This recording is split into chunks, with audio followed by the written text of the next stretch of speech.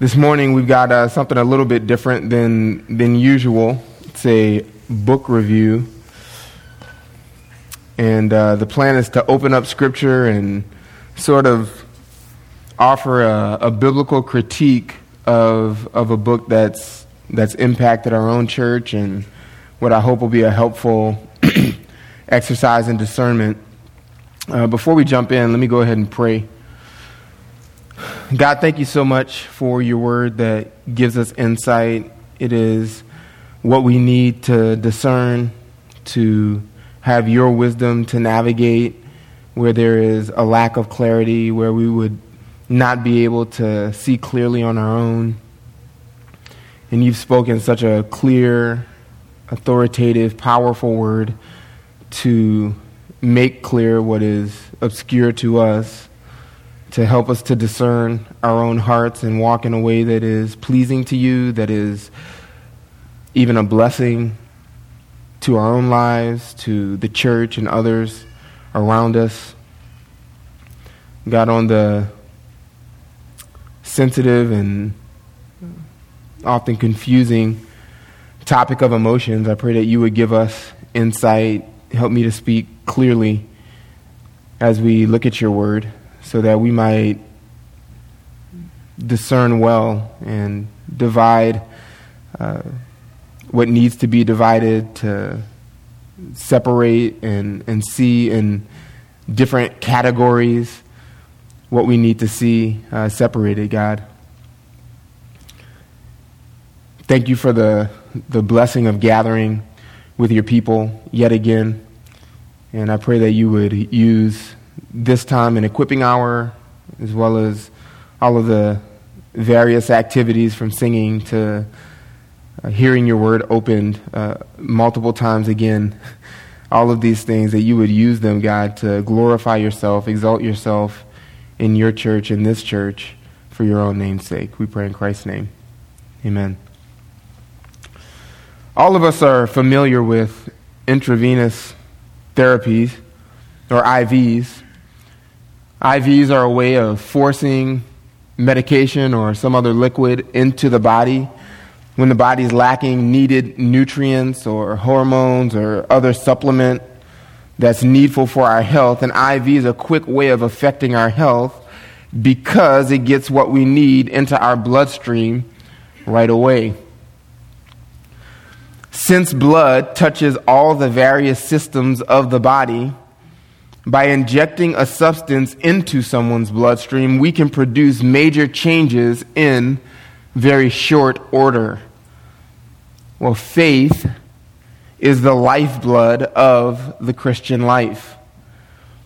When truth is injected into the believer's new, redeemed heart, redeemed nature, and truth is humbly received by faith, then that faith, informed now by the truth of God's word, changes the believer from the inside out. This is such a simple plan and so wise of God to order progress in the Christian life in this way. And yet we find that in our day, as has always really been the case, we find that even among God's people, we are constantly exchanging the simplicity of faith with other things. So-called mental health tips, therapy, emotional support animals, EMDR, an overemphasis on nutrition and physical health, and the list goes on and on and on. But some sort of key that will achieve a better you, accomplish a better world. All of these things just take the place of simple faith in the Christian life oftentimes. And at least for now, where we find ourselves situated in church history, emotions, for various reasons, seems to be what people are looking to be a mechanism to affect change. What to do with emotions, how to think about them, what does Scripture say about them. people find either we're not giving enough emphasis to emotions or too much emphasis to emotions, seeking to affect change. Well, the book that I want to review this morning and quote extensively from, help us to think biblically about, actually I think imbibes some of those errors in an unfortunate way. This book, True Feelings, maybe you've seen it. This is a book by Carolyn Mahaney and Nicole Whitaker, her daughter. True Feelings, God's Gracious and Glorious Purpose for Our Emotions.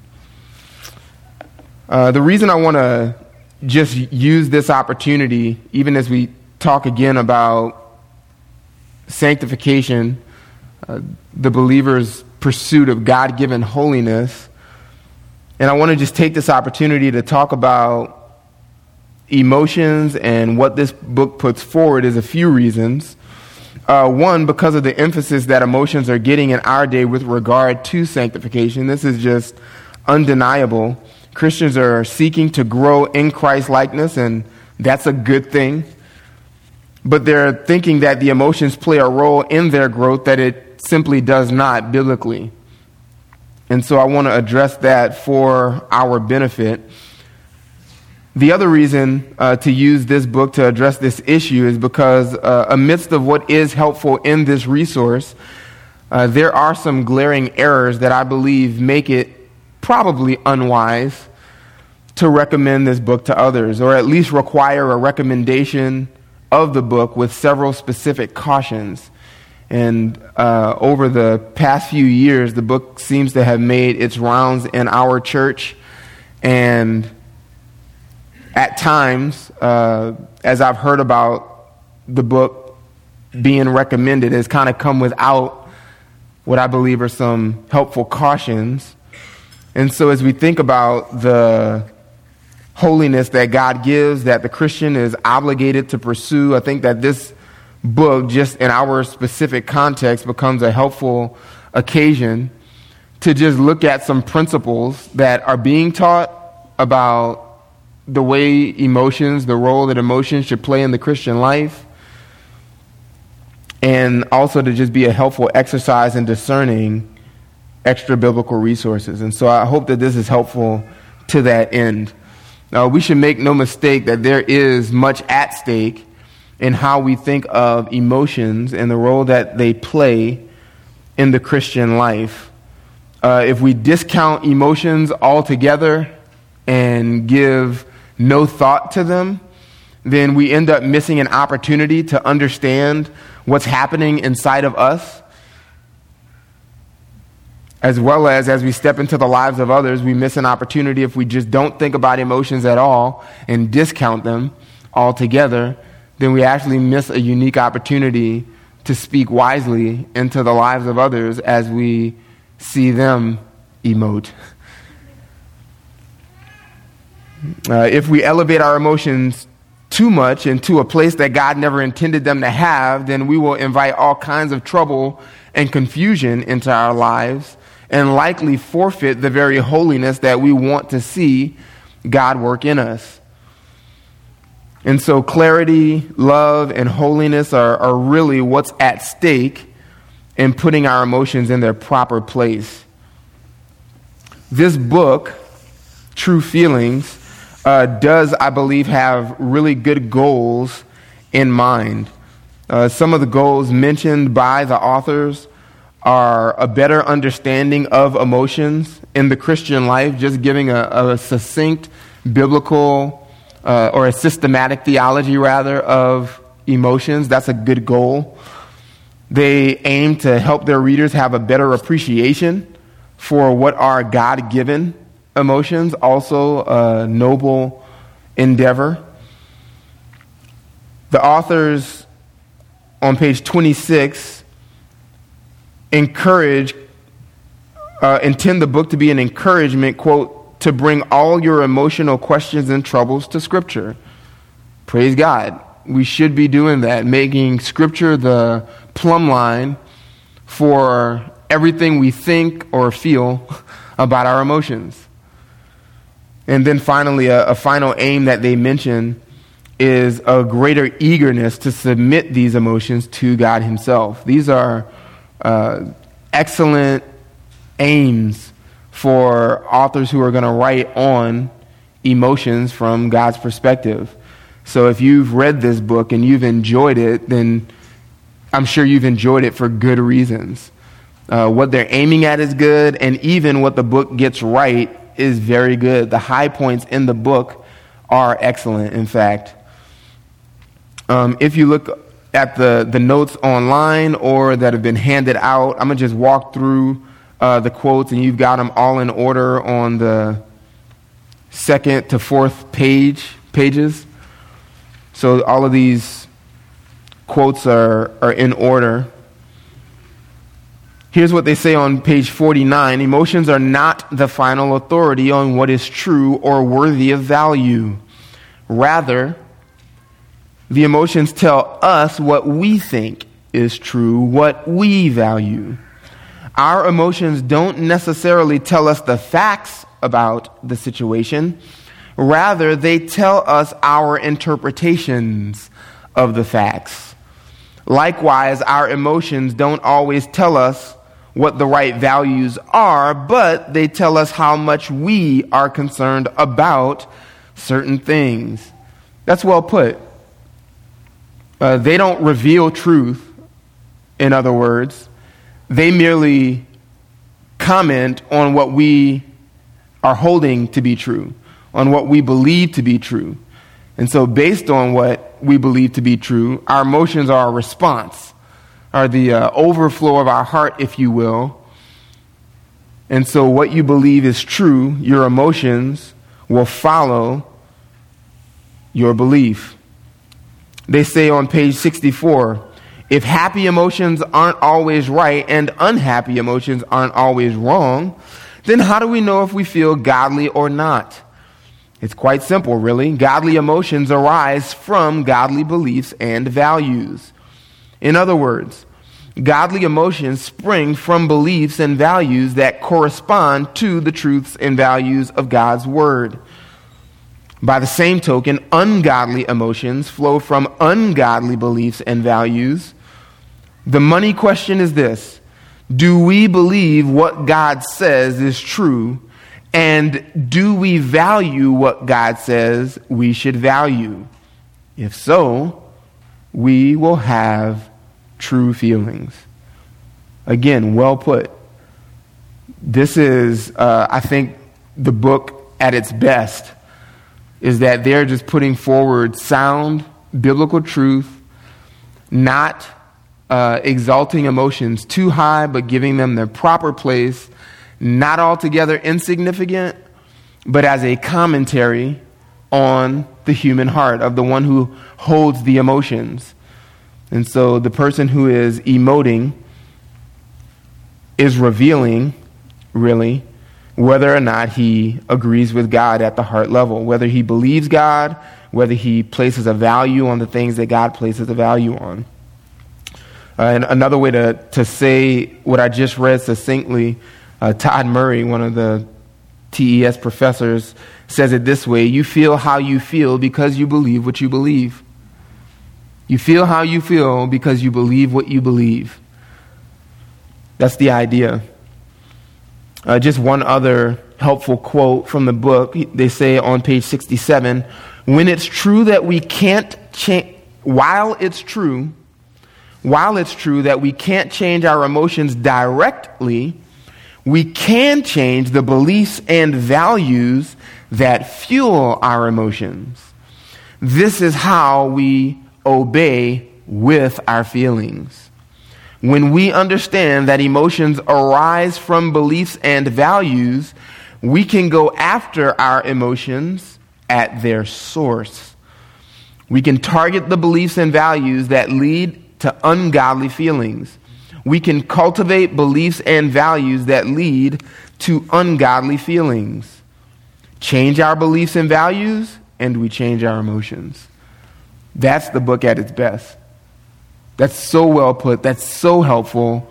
If you came across this book, if this just flavored everything you thought about the book and you appreciated the book when you finished it, then this is for good reason.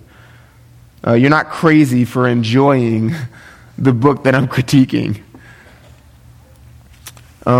Sometimes I even wonder at certain points, and there's no way that I could know this outside of the authors themselves saying so, but there's such a stark contrast, in my opinion, between those statements and other statements, other ideas that are put forward in the book. I just wonder, and this is just a question I have, if the authors are actually writing different portions and have a slightly different conviction on the very things they're writing about, because certain things seem to be in such contradiction to the things that we just read. And I'm going to just work through a few of those.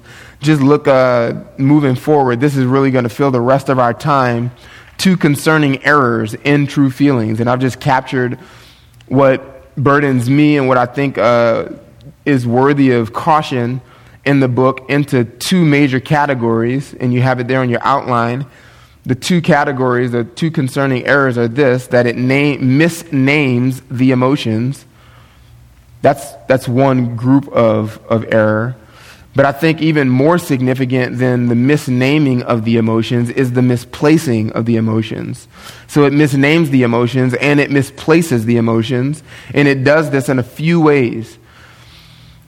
When the book misplaces the emotions, it misplaces the emotions above other faculties and makes them the leader of other human faculties. I'll explain that in just a minute.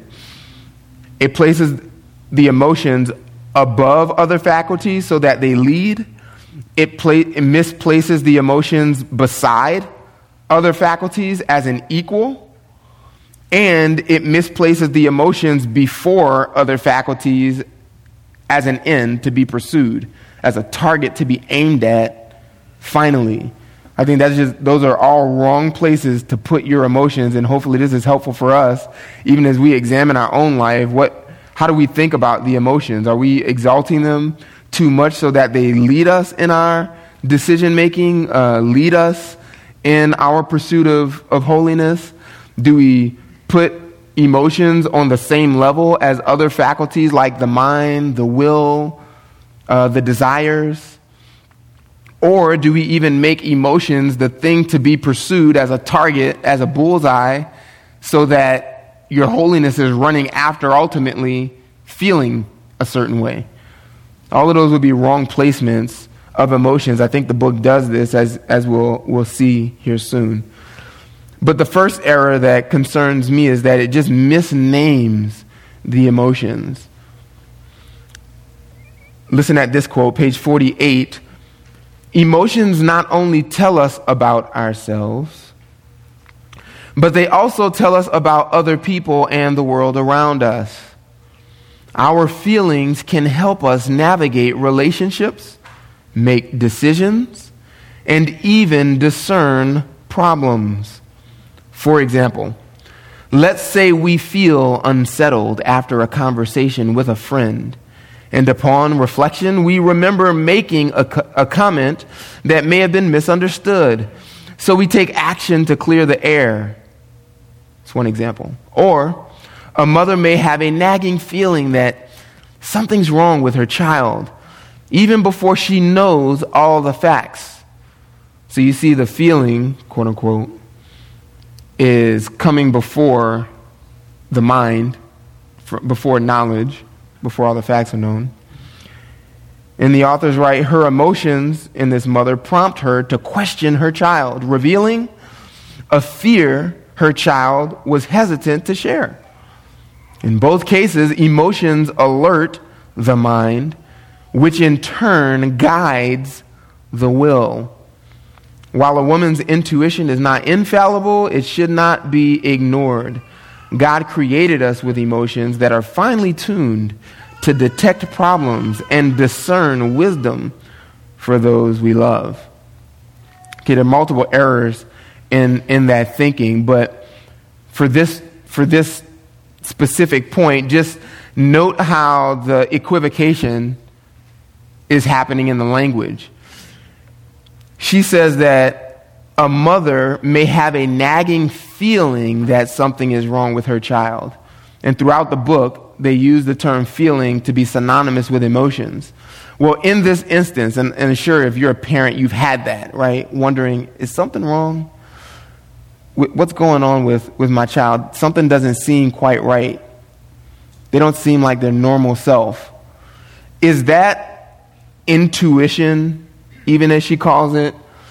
Is that, quote unquote, feeling an emotion? Or is it something more in the vein of a thought?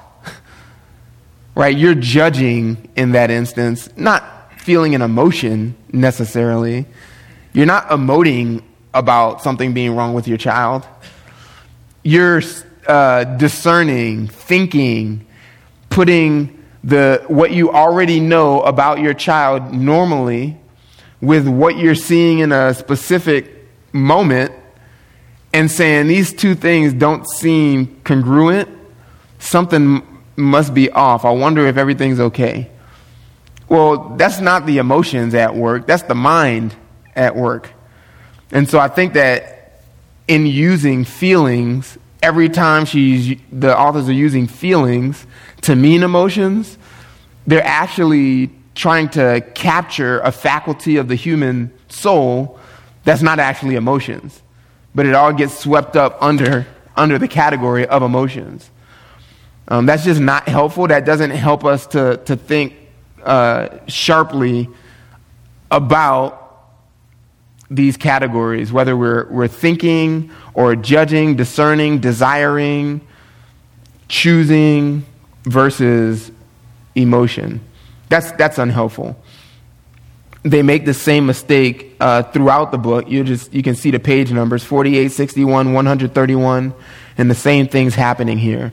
They say on page 61, the Apostle Paul commends the Christians in Rome not only for their acts of obedience, but also for the godly emotions, or their godly emotions. When Paul says, quote, in Romans 6:17, you have become obedient from the heart. You have become obedient from the heart. Just go to Romans 6:17 for a second. This is what Paul tells the Roman believers. He is only encouraged by their faith, eager to see them as he heads to Spain, hopeful that they will aid him on his way.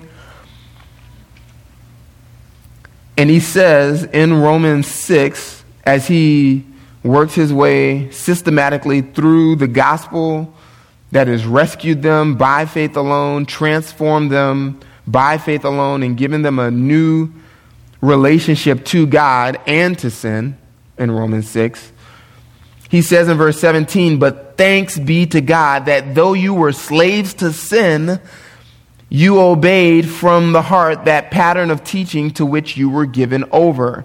And having been freed from sin, you became slaves of righteousness.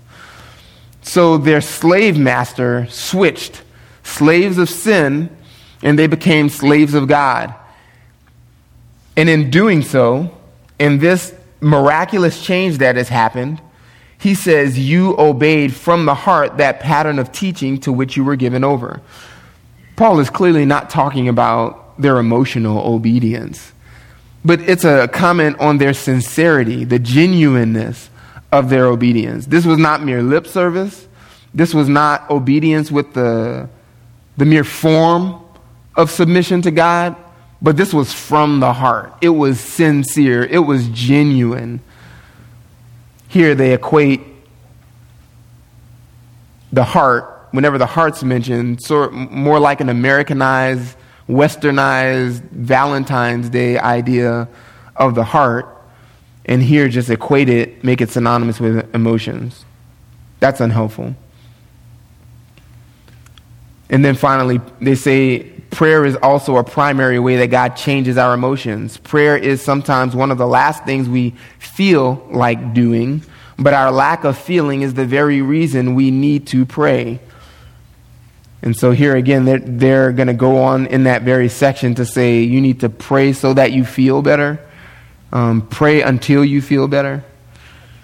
But here, just notice that when you don't feel like doing something, that's not necessarily an emotional issue, although emotions are involved. When you don't feel like doing something, what faculty of the soul is that? That's a desire, right? I don't want to choose that. I don't desire to choose that. And so that's a desire, volition issue. You still have a choice to make, even when you don't desire something. And in doing so, you'll actually reveal what your highest joy is, where you've set your highest joy.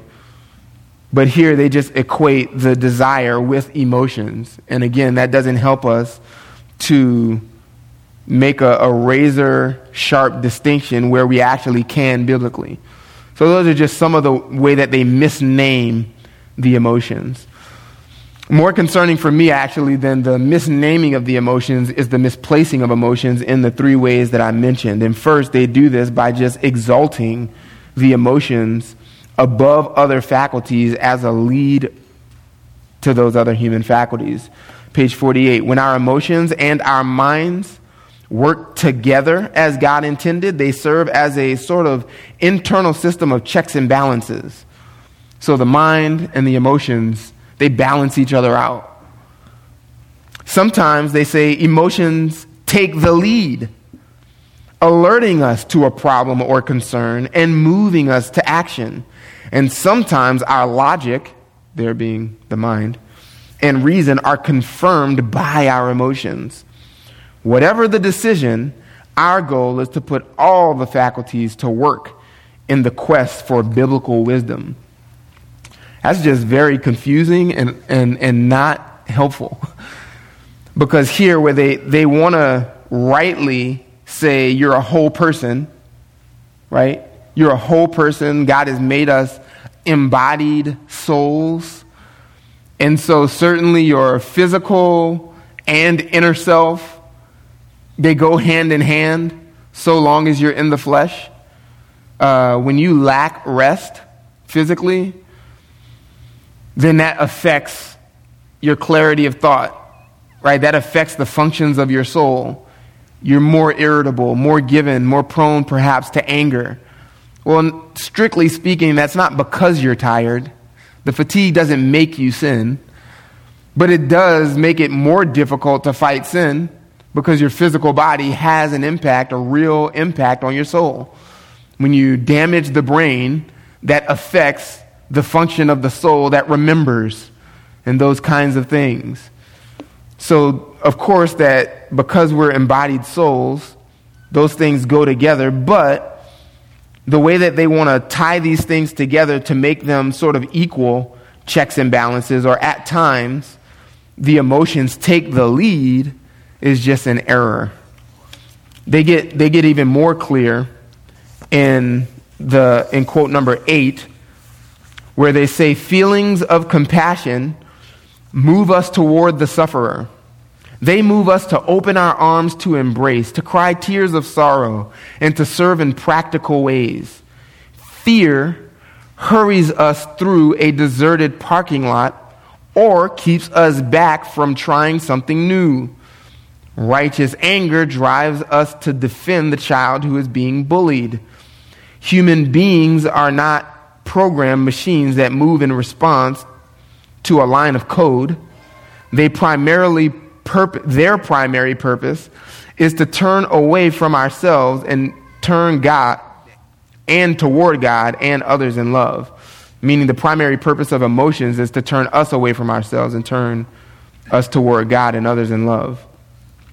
They go on to say, still, many of us buy into the misconception that to be moved by emotions is a bad thing. As Christians, we are fond of telling each other, don't be led by your emotions. Maybe you've said that this morning, recently. Well, they say this is partially true. We should not be led by our emotions into sin, but emotions are supposed to move us. God gave us emotions to move us toward himself in love and obedience. Emotions are not to be stifled or stamped out, but rather they are to propel us to God and godliness. And so we should remind each other, do be led by your emotions back to God. There's more equivocation happening where you're using the same word but in a different sense, because when they say in the middle of that second paragraph, emotions, don't be led by your emotions into sin, but emotions are supposed to move us.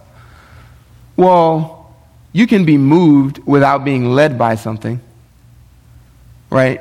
If I push you, I'm not leading you, but I might be moving you. If emotions are something of a catalyst, that doesn't equate to them leading the way. In this section, and I want to look at a few passages to just unpack the error in this way of thinking. In this section, they cite James 5:13. If anyone is cheerful, let him sing praise. And they cite Psalm 56:3. When I am afraid, I put my trust in you. So if anyone's cheerful, let him sing. He does this. He acts. If anyone feels this way, when I am afraid, I trust in you. He acts this way. And so they sort of draw a parallel or an implication that, see, emotions are leading the way. When this emotion is experienced, it's supposed to lead us to do these things. That's actually not the case. In these instances, the emotions are not actually leading us back to God and godliness. They're not leading us at all, but the emotions merely provide an occasion, right? If I experience fear or if I experience gladness, cheer, thinking about James 5:13, then they're an occasion to do something godly with the emotions, but they're not determinative, or they shouldn't be leading me in the sense that they're out front determining what I do. They're just not a sufficient criteria to make me do anything. God even warns Israel about this. When you're glad and in the land, you have full bellies, then you have a choice to make. You can forget the Lord, or you can remember him and obey him. The emotions, how they feel in the moment, being satisfied or glad about subduing their enemies, and if you're thinking about the context of Deuteronomy, they're a mere occasion, but they're not leading the way. Just think about if you're angry in an instance, just to think of some random example, if I'm angry that my wife won't accept my correction, and in that moment, I'm recognizing in my anger that I have pride and a self-righteous attitude toward my wife, in her not accepting my correction, but at the same time, I call to mind Matthew 7:5, that more important than getting her to see my point and accept my correction is getting the log out of my own eye. And I'm convinced in that moment that even though I feel angry, what's most important is that I actually receive her correction. And I'm convinced I can't even see clearly what I think I have my finger on in her life because of what Matthew 7:5 says. My emotions aren't leading me clearly, right? The Christian has that opportunity yesterday. So at that moment, I'm at a crossroads. I can decide, because I'm more convinced about what Matthew 7:5 says, I'm going to just let go of trying to convince her that I'm right and she needs to agree with me, and just say, I'm going to consider what you're saying. And we'll talk about this later. Let's be reconciled and go meet with the core team. So the mind in those instances is still guiding the behavior. Think about, in another instance, the misplacement of the emotions as an equal to the other faculties of the human constitution. This is quote number 9 on the notes. The authors say, quote, "As the two of us have studied emotions over the years, we've been surprised to discover that a lot of commonly accepted truisms about emotions actually have pagan roots instead of biblical foundation. Plato and the Stoics, not scripture, promoted the idea that emotions are unruly, irrational, the enemy of virtue, and the weakest part of us. These philosophers believed that the mind and will are vastly superior and should rule over the emotions." Just pause for a second. They're attributing the ruling of the emotions by the mind and the will, how you think and what you choose. They're saying for those faculties to dictate what you do with your emotions is an idea that came from secular pagan philosophy. Let me finish reading. Sadly, they go on, much of today's popular wisdom about emotions is rooted in this ancient tradition. Even some of the wisdom, quote unquote, that gets passed around in Christian circles owes more to Stoic philosophy than biblical theology. This is one of those places where I just wonder, how is that the same author writing as what we read before when they talk about emotions just revealing what we believe and what we desire? The mind and the will, or the values, what you believe and what you value come first, and then the emotions are the response to it. And so you can read backwards from your emotions to discover what you actually believe and value. How is that the same as writing the mind and the will shouldn't rule over the emotions? That's a pagan idea.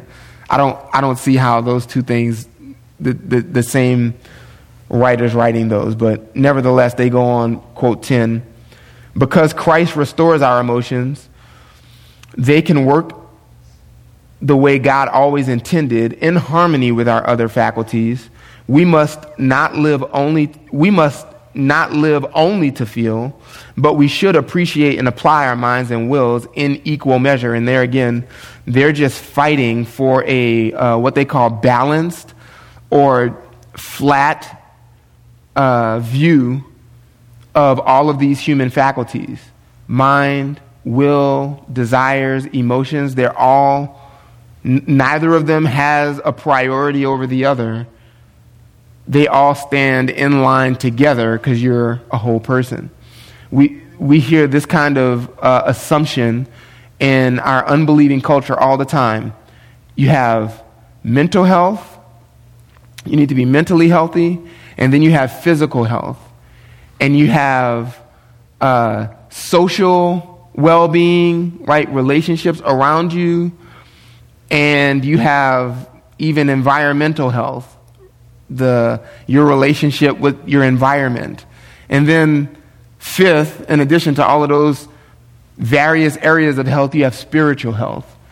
And you just have to give adequate attention to all of them so that they're all in balance. That's a false, unbiblical idea, because what does Scripture say? Proverbs 1:7, "The fear of the Lord is the beginning of knowledge. Fools despise wisdom and instruction." Solomon puts all of life in the category of spiritual wisdom, the fear of the Lord. And you just read through Proverbs, and that's what's revealed. Spiritual health, if you want to call it that, who you are before the Lord, your relationship with God actually determines what you do socially. Chapter 1 in Proverbs, the friends you choose, son, is determined by whether or not you fear the Lord. So the realm of social health is determined by spiritual health. what you do with your intellectual life or mental health. Proverbs 3, be not wise in your own eyes, fear the Lord and turn away from evil.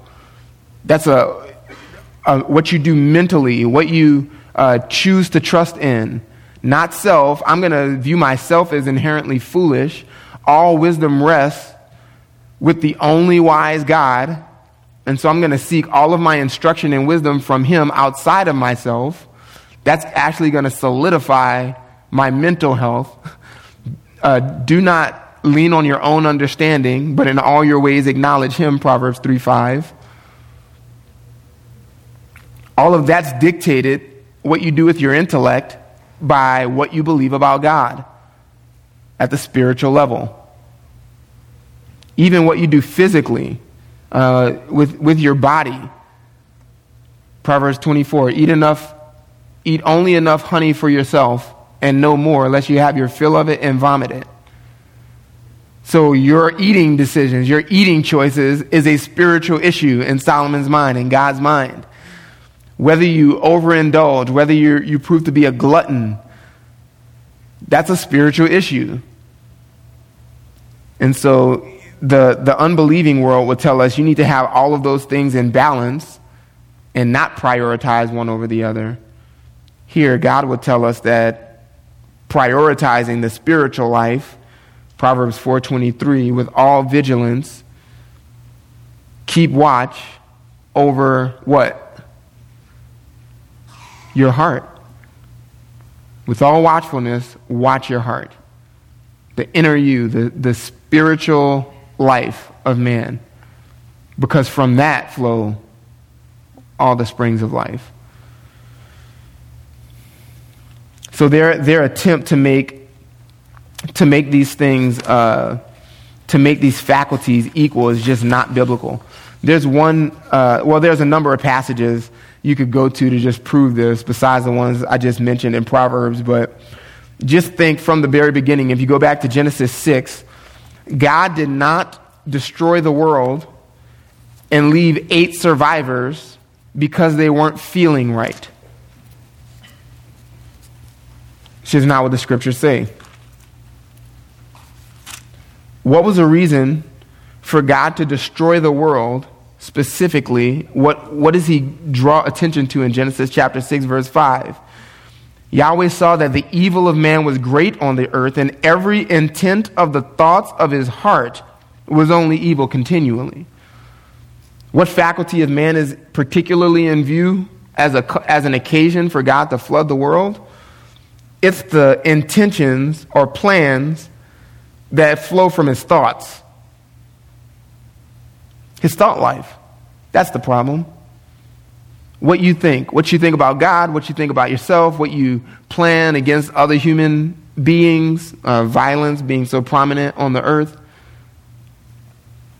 This man's thoughts, what he's convinced of, what he plans. That was the occasion for God flooding the world, not ungodly emotions. Certainly, if the thought life is out of order, then there are going to be ungodly emotions. But here, the point is that the mind is leading the way. Go to Joshua chapter 1. This is a really helpful passage to consider the relationship between the emotions and other human faculties.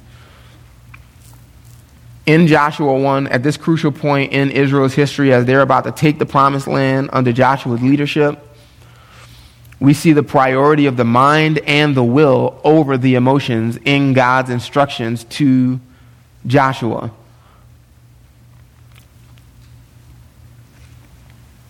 As he sends Joshua now into the promised land without Moses, verse 2, Moses, my servant, is dead. So then verse 6, look at his commands to Joshua. Be strong and courageous, for you shall call this people to inherit the land which I swore to their fathers to give them. Only be strong and very courageous, to be careful to do according to all the law which Moses my servant commanded you. Do not turn aside from it to the right or to the left, so that you may be prosperous wherever you go. This book of the law shall not depart from your mouth, but you shall meditate on it day and night, so that you may be careful to do according to all that is written in it. For then you will make your way successful, and then you will be prosperous. Have I not commanded you? Be strong and courageous. For the third time. Do not be in dread or be dismayed, for Yahweh your God is with you wherever you go. The mind and the will in this passage, every verse of this passage, are taking precedent over the emotions. The emotions really are mentioned one time, clearly, and the mind and will are in view in every other verse that we just read. Just look at verse 6 again. What's the command? Be strong and courageous. Be something. Be something. The command requires an exercise of the will. The command requires an exercise of the will, and it's always this way. When you have a command, when we have commands from God, the will is being called to submission. So God, in giving this strong command to be strong and courageous, is calling for Joshua to exercise the will, not primarily the emotions. Choose to obey God and be strong and courageous. And then just notice the reason that's given. It's, you must do this, Joshua, because you shall cause this people to inherit the land which I swore to their fathers to give them. So there's a promise in view. Here's what you're going to do. Therefore, if we were reading it backwards, therefore, be strong and courageous.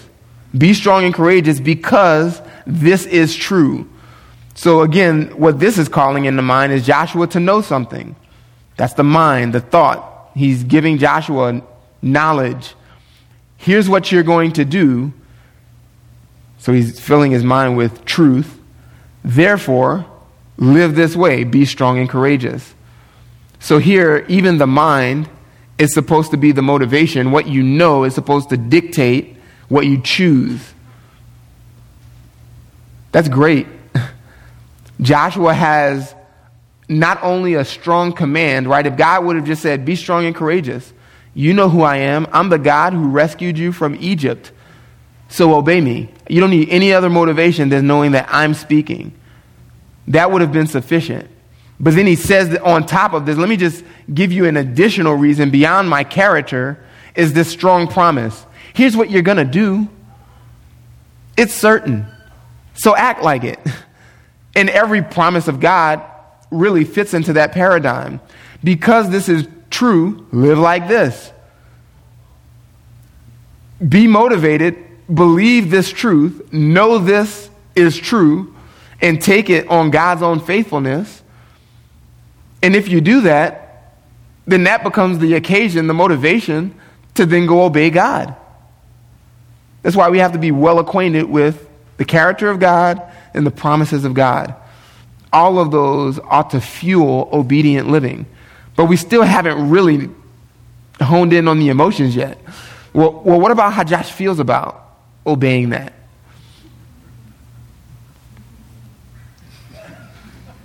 Who cares? It's not that it's not unimportant completely, but when it comes to exercising Joshua's will, God's not trying to motivate him by his feelings. So that's not a priority, it seems, for God from this passage. Look at verse 7. Only be strong and very courageous. If there was any doubt in Joshua's mind that, hey, I'll get to that in a second. Nope. Only. Don't get to anything else first. Don't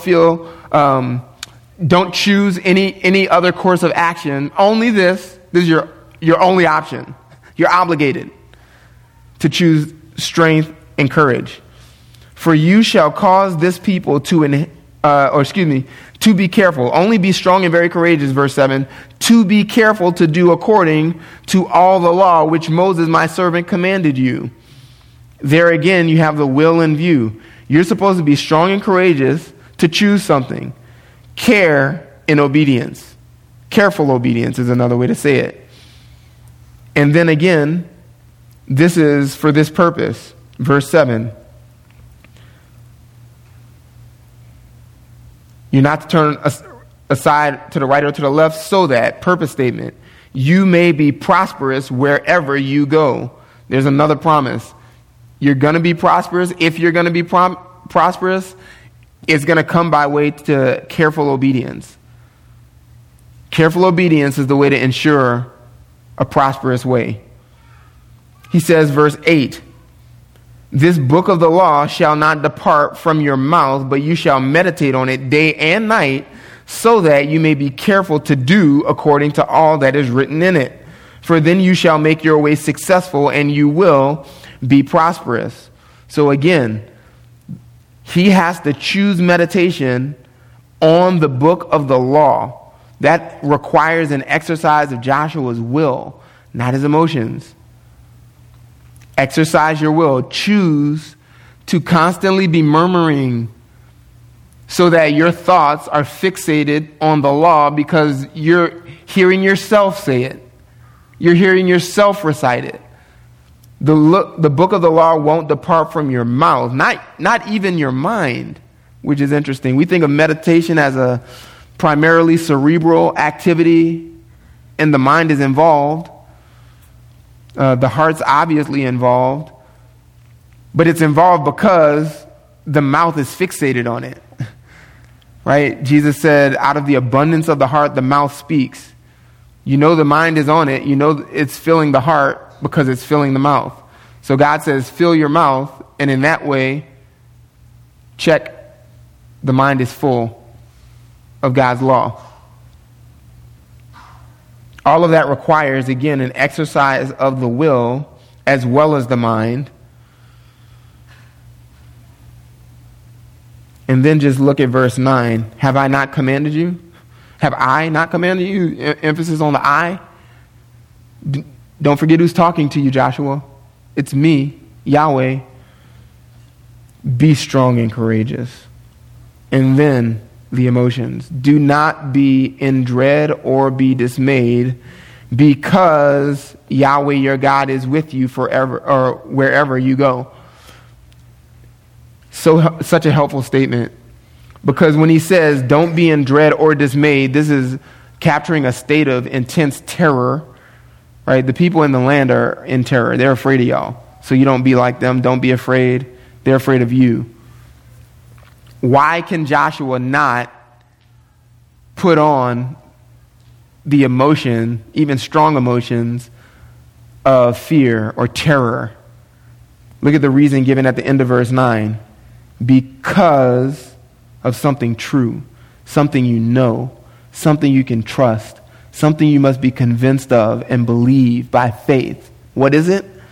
Yahweh, your God, is with you wherever you go. What's preventing the ungodly emotion?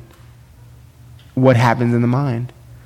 What happens in the heart? What happens at the level of Joshua's convictions? That calls faith into view. Joshua, if you believe this, that I am with you, then that's going to dictate what you do with your emotions. So here, the mind leads the way and dictates what happens with the emotions. You can write down Romans 12:2 and Ephesians 4:20 through 24. Both of those just highlight that it's mind renewal that actually transforms us, conforms us to Christ's likeness. If emotions had a synonymous place, had an equal ability to lead or rule over the human constitution, then you would get some verse that talks about being transformed by the emotions, being sanctified through the vehicle of your emotions. You just don't have that passage in your Bible. Be transformed by the renewing of your mind. Do not be conformed to this world, but be transformed by the renewing of your mind.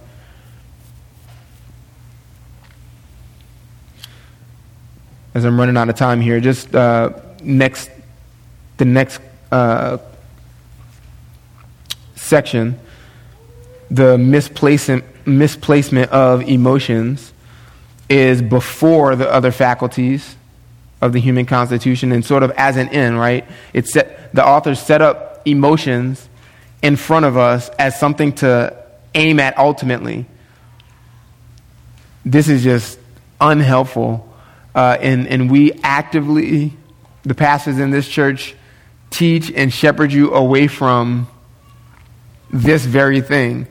Practicing your spiritual disciplines for the sake of how you feel, or coming to your Bible reading to target your feelings, or letting your feelings, how was I really stirred up in my Bible reading to feel differently? Was I really excited about what I read this morning?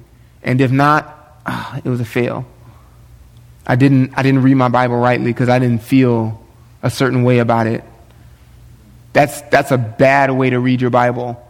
You can't trust your emotions in that sense.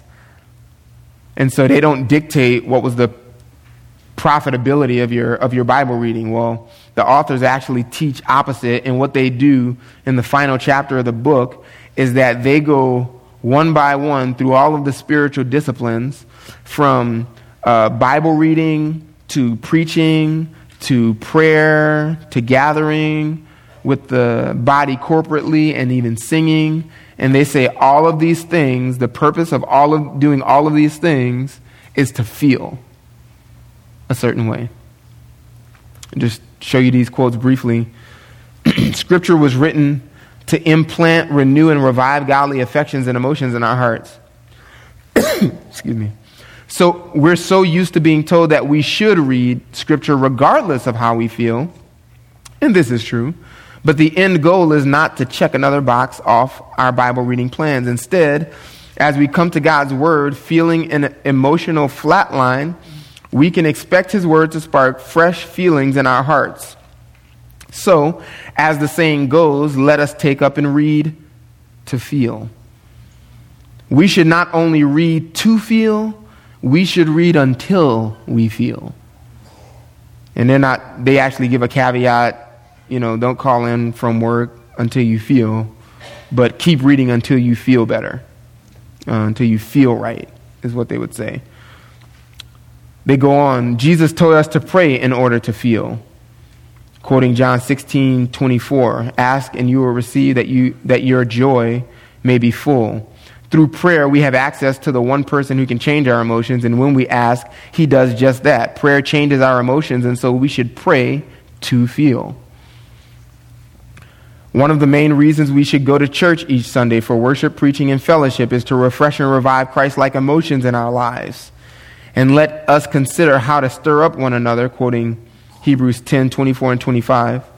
Stir up one another to love and good works, not neglecting to meet together as the habit of some, but encouraging one another, and all the more as you see the day drawing near. So they say, commenting on that verse, we go to church to stir up one another godly emotions such as love, which move us to godly actions, good works. That's not even what the verse says. It doesn't say love moves you. Stir up to love so that you're moved to good works. It says stir up one another to love and good works. So you're being stirred up to both, and you actually minimize the impact of the passage if you make love how you feel. That's not what's in view. It's actually to say love and good works is another way of saying doing what's best for each other, doing what's right among the corporate gathered body.